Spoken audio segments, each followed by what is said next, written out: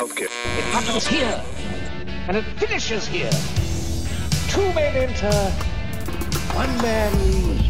Nearly a 2-word review just said, shit sandwich. I will roll the record up to the next one.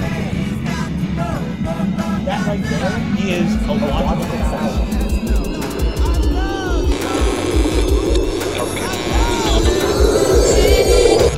Welcome back, fellow music lovers, to an all-new year and all-new season, Season 10 of your favorite music podcast in the world, Discologist.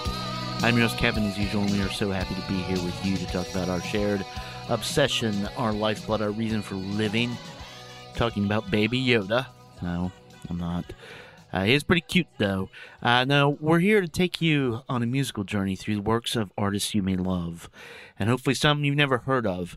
For our new listeners, this show is and has always been less about simply reviewing an album and more about what the music contained within an album means to us, to you, to history, and to the universe, man.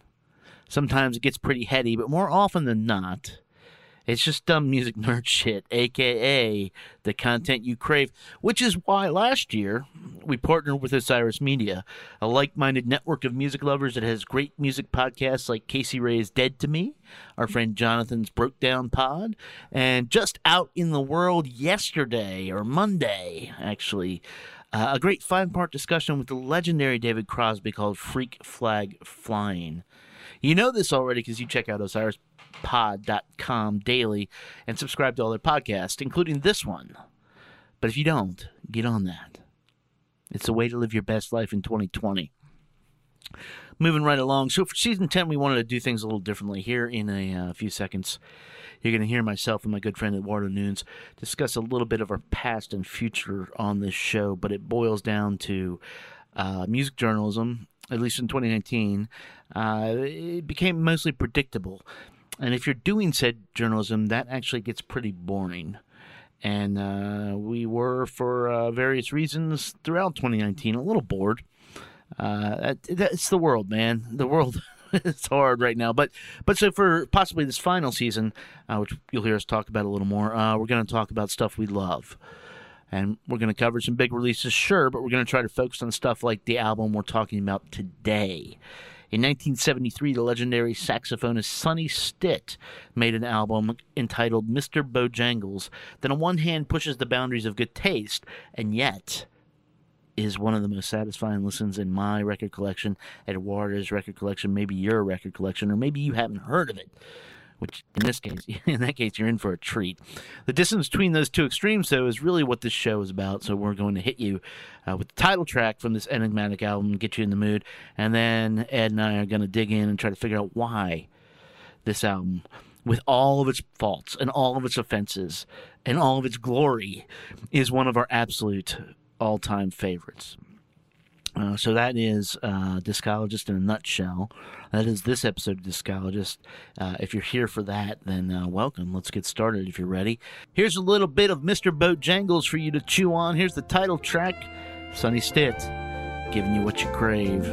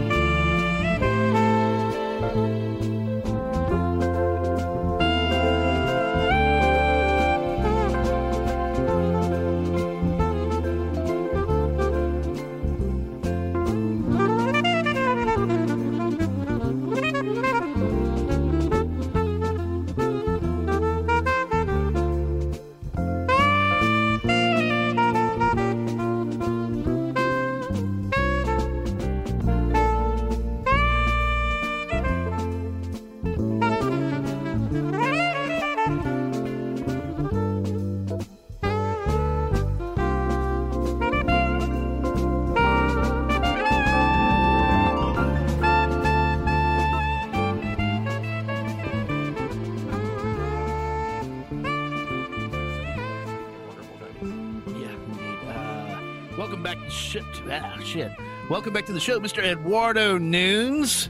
Here I am. Superhero survivor. I'm glad you are on a mic again, sir. We couldn't do this at the end of the year because I think we all just sort of had it, right? It's like, yeah, right. It's like fuck, nothing matters. We're just fucking whatever.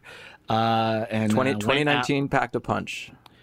Yeah, but 2020 is off to a good start. But it's something that I think we talked about when we canceled that episode was doing things a little differently this year. I don't know how many episodes you've been on, but it's probably between 200 and 250. It's a fucking lot. Yeah. It's a fucking lot, and we're going towards I want to say it's the 500. bulk of the series, dude. The bulk of the series. Yeah. I think you're right. I think you're right. And as we head towards in this new season towards episode 500, that actually might be the last. We've covered shit, right? We've done the thing. And that was a realization I came to towards the end, and I think our friend Ryan Walsh sort of wrote an album in part about that, and he was the last one we did in 2019. Talking to him, and I was just like, you know what? And that was an absolutely perfect conversation that you guys had. It's just a perfect compliment to a perfect recording. Yeah, it is a remarkable album. If you haven't heard it, go back and listen to it. But it just it was a reminder in a shitty year. There's everything is more important than what we're doing right now. Yeah, to put it mildly. But this also has a level of importance for us, as you pointed out. You know, this gives people a launching point to maybe discover new shit or maybe talk to other people. So, and that's why we do it. And we live in different cities now. Well, it's I think I've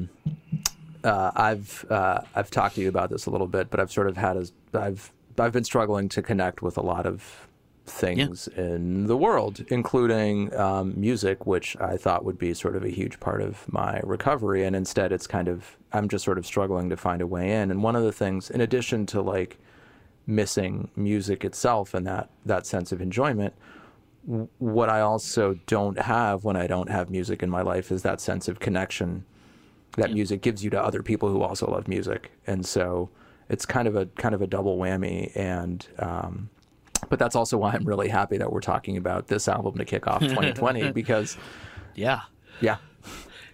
is because the new direction was for people listening, our stacks run deep and our G chats run nerdy. And sometimes you come across an album like this that I can't remember why you recommended it. And I don't remember if it was you were over at the house or you just like popped up in G chat. Have you heard this? Yeah. I can tell you when I became aware of this album, because it's kind of a good story. I was listening to WPFW, which is the Pacifica Radio network station in DC, and they tend to play a lot of jazz, and it's just a station that I sort of check in on. And I hopped on, and it was the middle of World is a Ghetto off of this album. And I had this moment of just like, what am I listening to? And I recognized the song immediately, but I was like, is this a Grover Washington album that I haven't heard? What is this?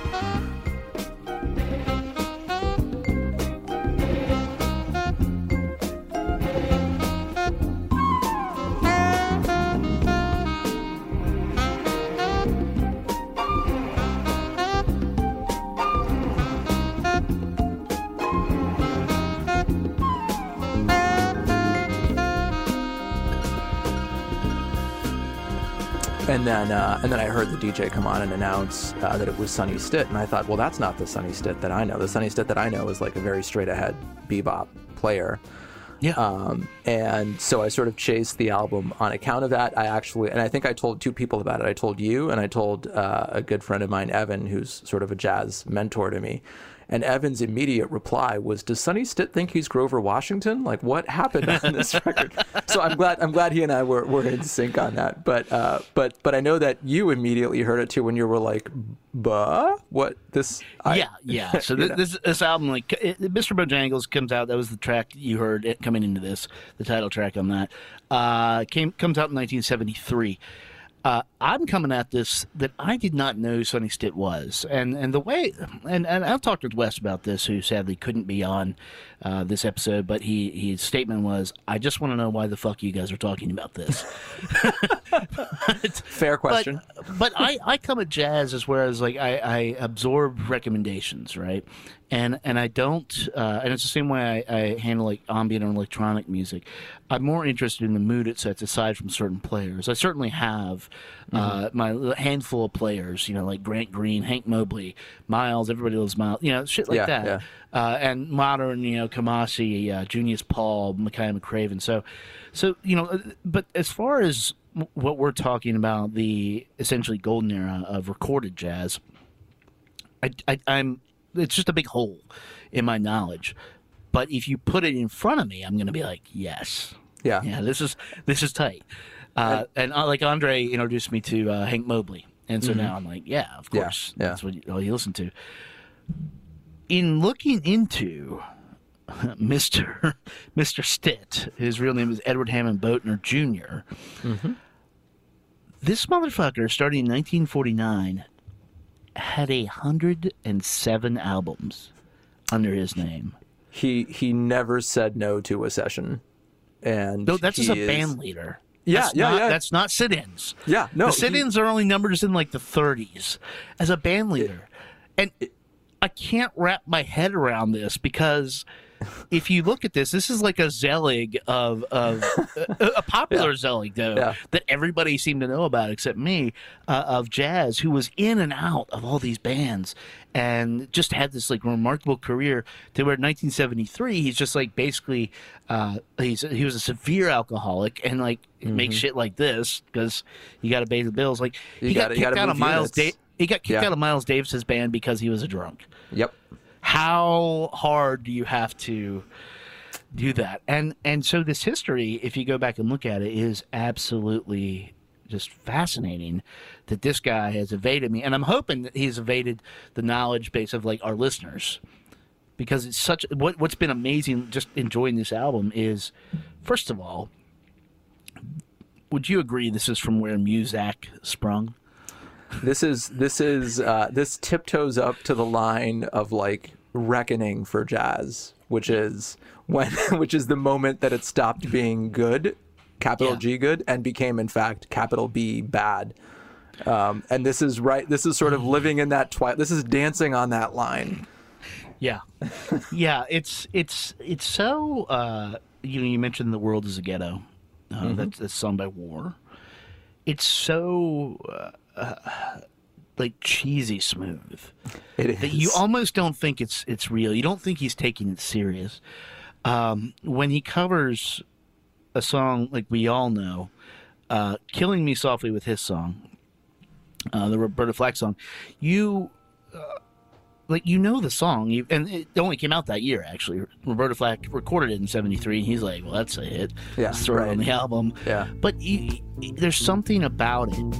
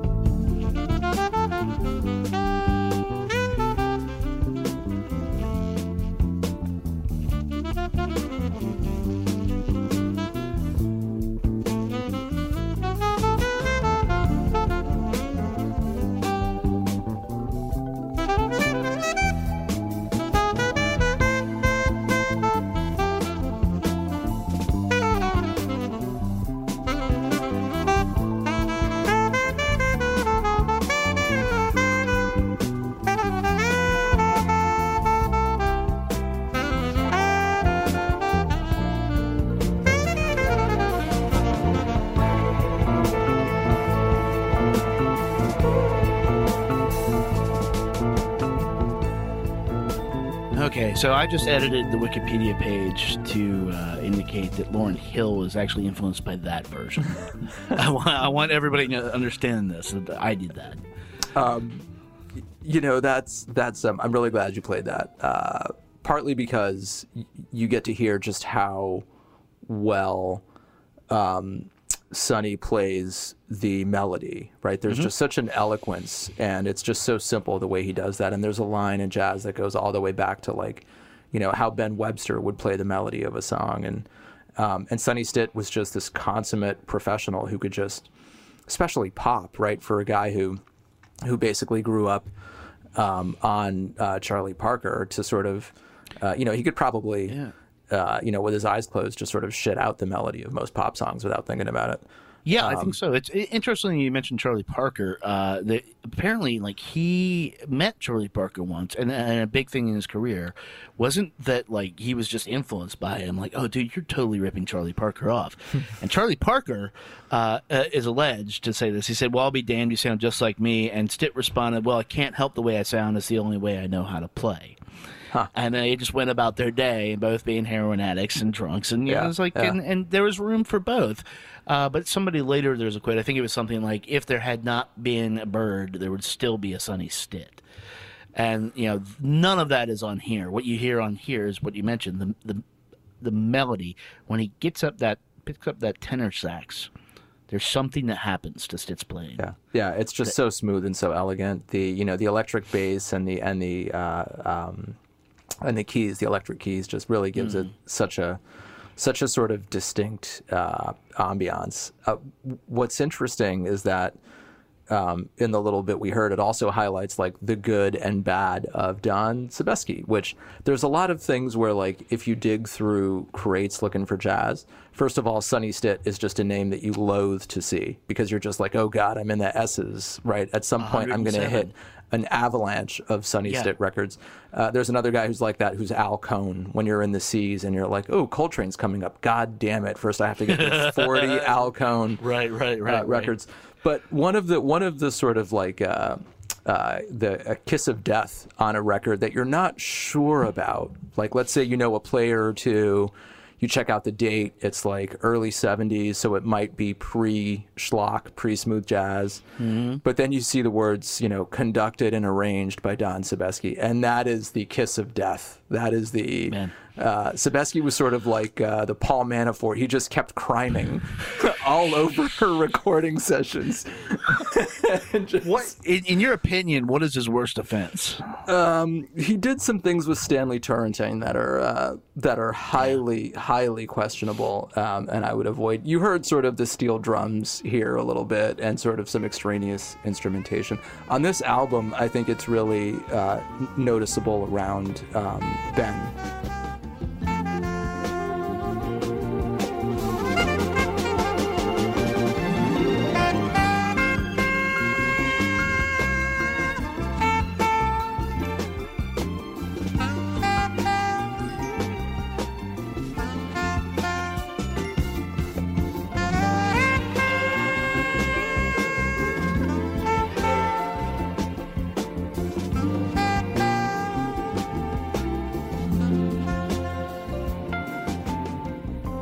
On the other hand, the way they linger on that sort of little minor chord vamp coming out of the chorus of Killing Me Softly is interesting, and kind of opens up the song to some lines of improvisation that you wouldn't necessarily know from Roberta Flack. Yeah, it does. Yeah, it does.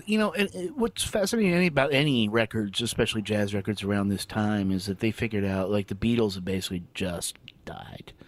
Right, this weird that I get accused of this being just my only wheelhouse, but it's mostly true. But it's Hall & Oates, I think, adopted it a lot. It's just weird. You mentioned, like, the electric bass and like, Rich Davis. Yeah, and it's just it's a weird type. Like you hear songs like that and done with that arrangement and that particular sound, and you expect like at any moment you're going to be watching a Dudley Moore movie, and it's just like, and sorry, Arthur kids, Yeah. but you know what I mean. It's just like, Yes. and there's this weird like to that. It is the song itself is incredibly like heartbreaking and romantic and stuff. That's romantic in a different way and in a more like lotiony way. I don't know how to say it right, but it's just it feels like you're trying to class it up and instead you're doing the exact opposite. Right. But there's something about that both you and I love about this. And I think this gets into like how we appreciate music, why we love that Foxygen record so much. That I'm really like interested in and have always been interested in, because if 9 out of 10 people would play this too, and listeners are gonna like be listening and hear a track like that, and you're gonna get the frown face. Right. That one person is gonna be like, "Oh yeah, Yeah. I'm feeling this. Yeah. So what's the oh yeah here? Like what is it? I mean, this is for, just so we're clear, this is stellar playing. Yes. This is not some people fucking around. This is serious professionals. At this point, he had like 80 albums under his belt. Like this is not Right. You know? So what is it about this type of vibe that is people who like? Well, I know one thing that Wes was concerned about was he's a huge jazz head, and he's like, well, everything has to be, and it's not always, I'm generalizing, but everything has to be like pushing stuff forward, and I think that applies to a lot of our friends, music fans in general. But why can't it just be like, this is well played? Yeah. It took up 32 minutes of your time.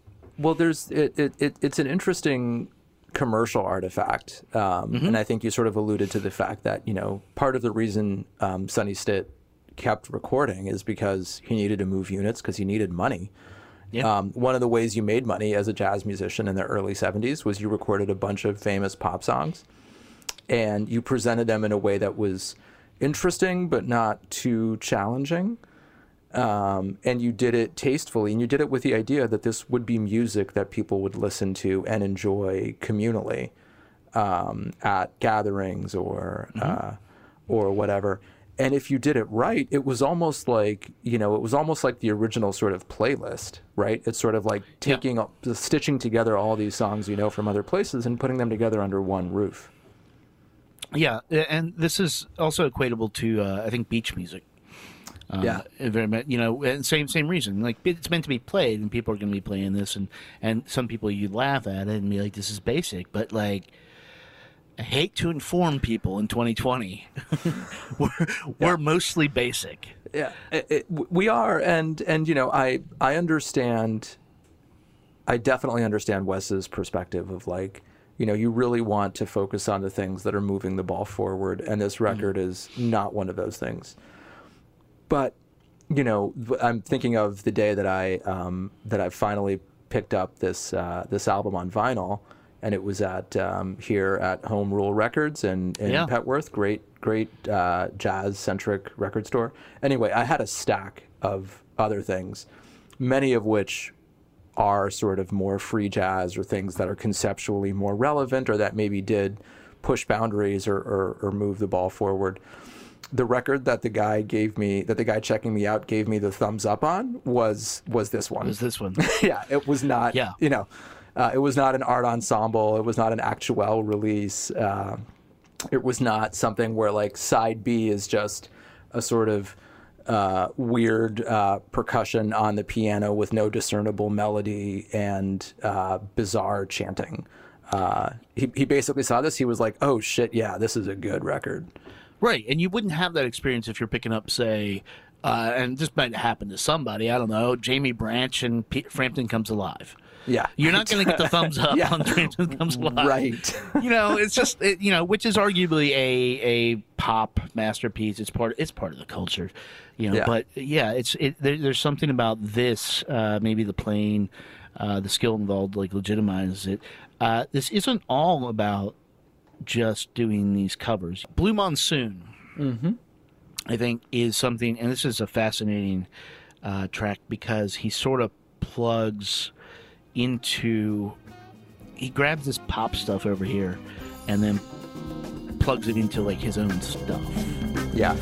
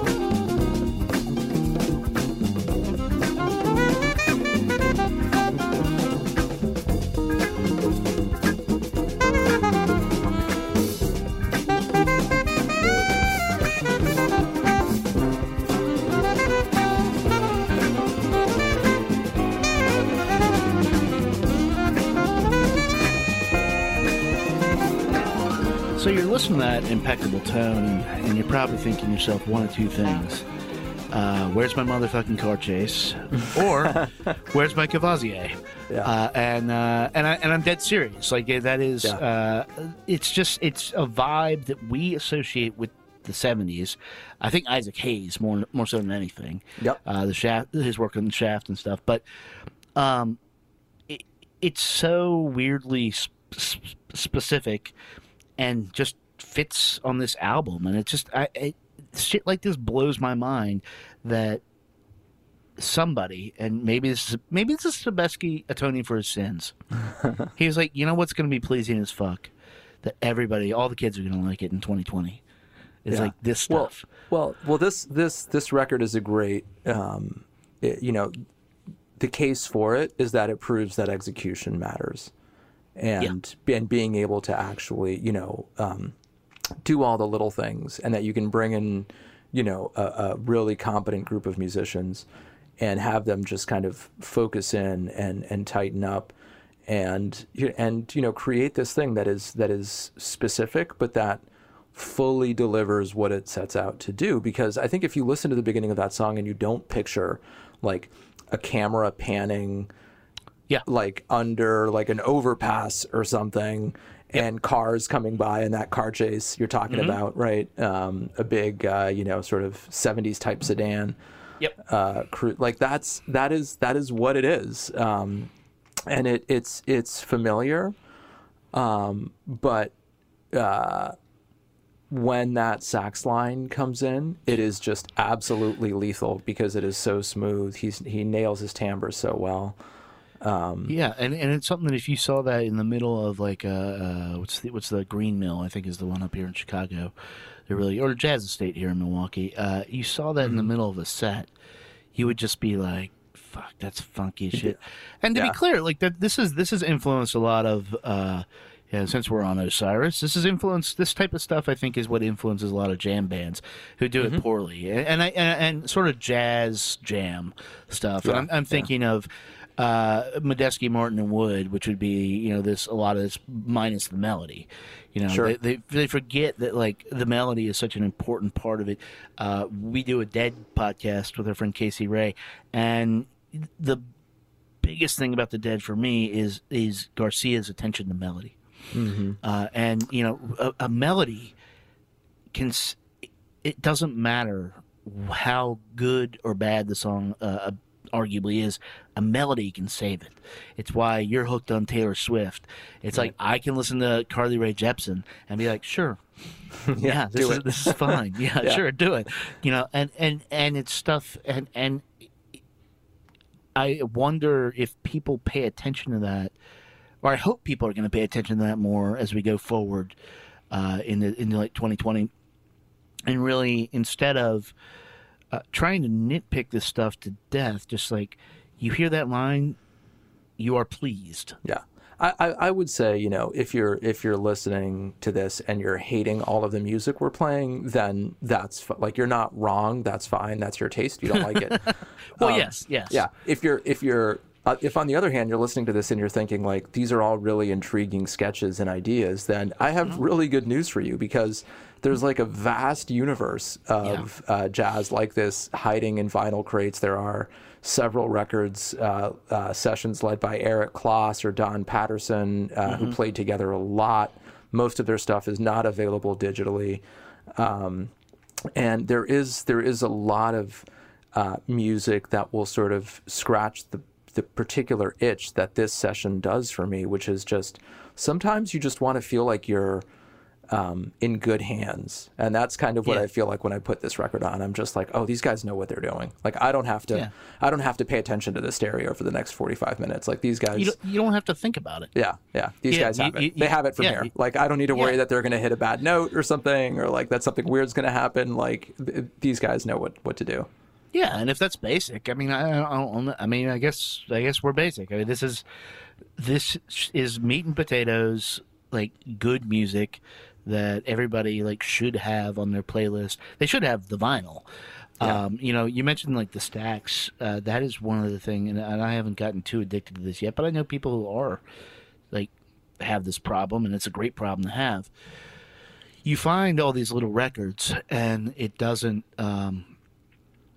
Maybe they never made money. Maybe they made money and long past, people forgot about them.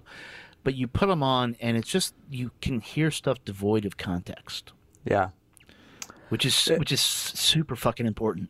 Like, because if you can get out of your head what you think a thing is going to be, and then just let it be that thing, like, unless they, like I said, just fucked up playing, it's going to be really good. Yeah.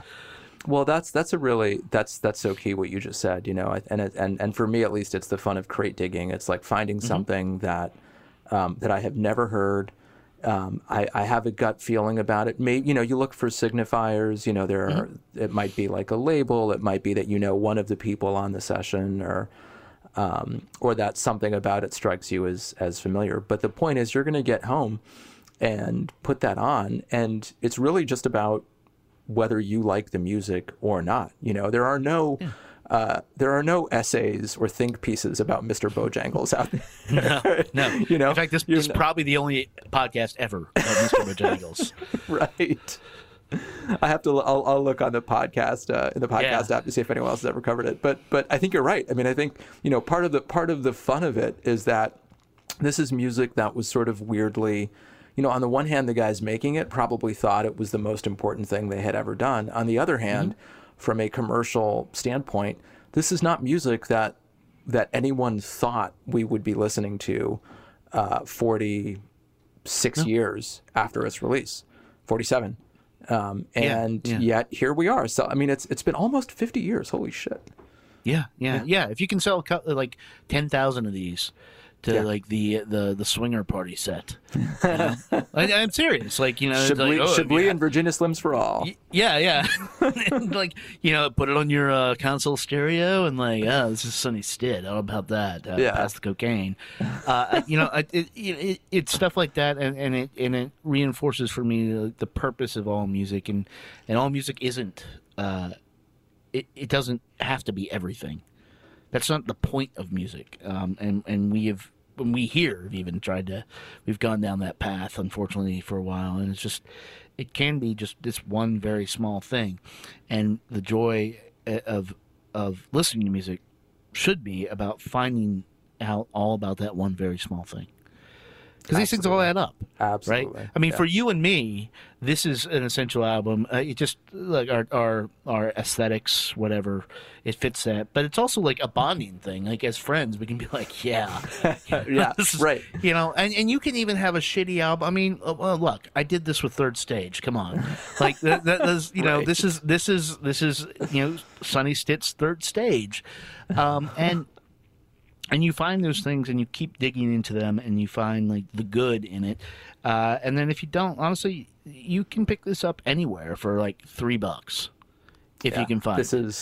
This is easy to find. Yeah, and if you don't like it, take it put it back into circulation. Mm-hmm. You know, I mean, Set it it is free. streaming. Yeah. It is streaming for now, and I was surprised Right. about that, Right. because I think for a while it wasn't. But it is streaming for now. But it is, you know, I have my jazz records in one place, and my rock records in one place, and my country records in one place. But I have a little shelf, right, in the built-in that we have here, and on that shelf is stuff that is just like it's gonna get played, and that album has not left that shelf for the past year and a Yeah. half. Yeah. And I don't, you know, I think we just explained why it's there. Right.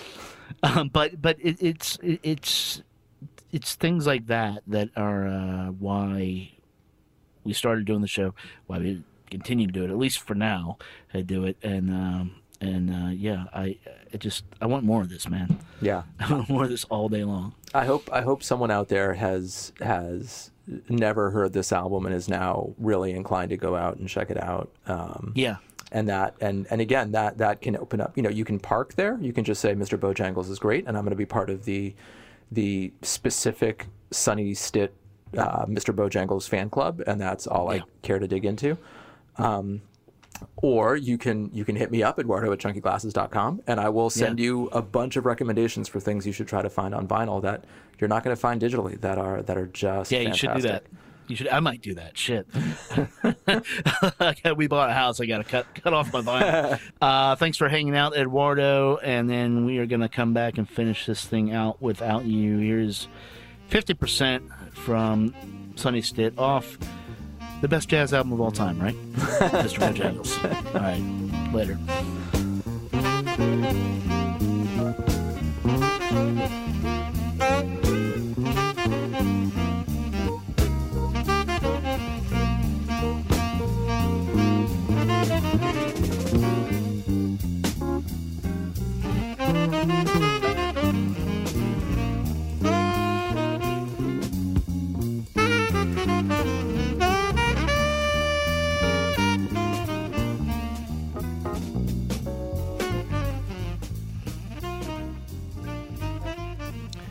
Sonny Stitt's Mr. Bojangles is available everywhere you can buy fine records and has been since 1973.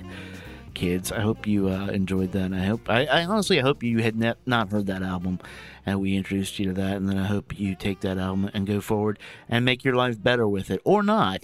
At the very least, if you heard that and that wasn't your thing, but then you think like, shit, I really loved Aha's second album, then celebrate that.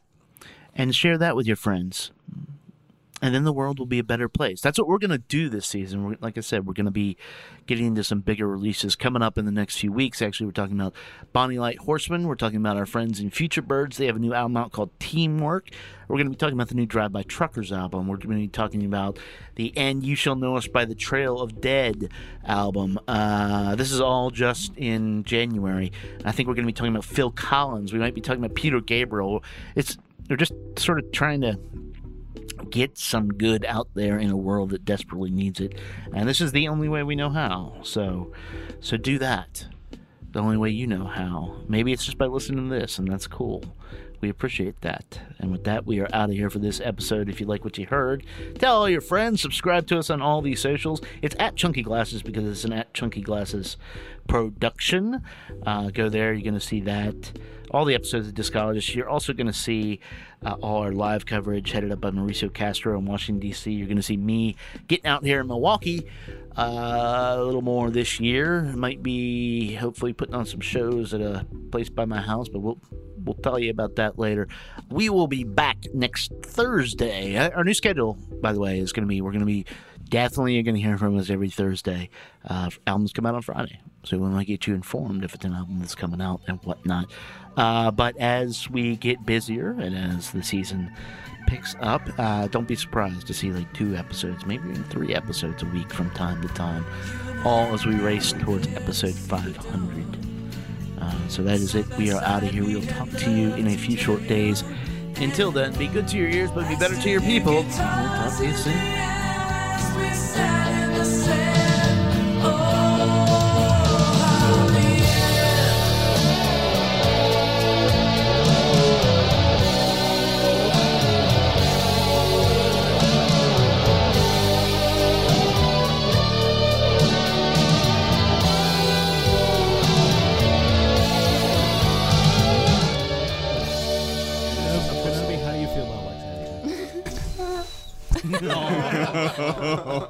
Kenobi.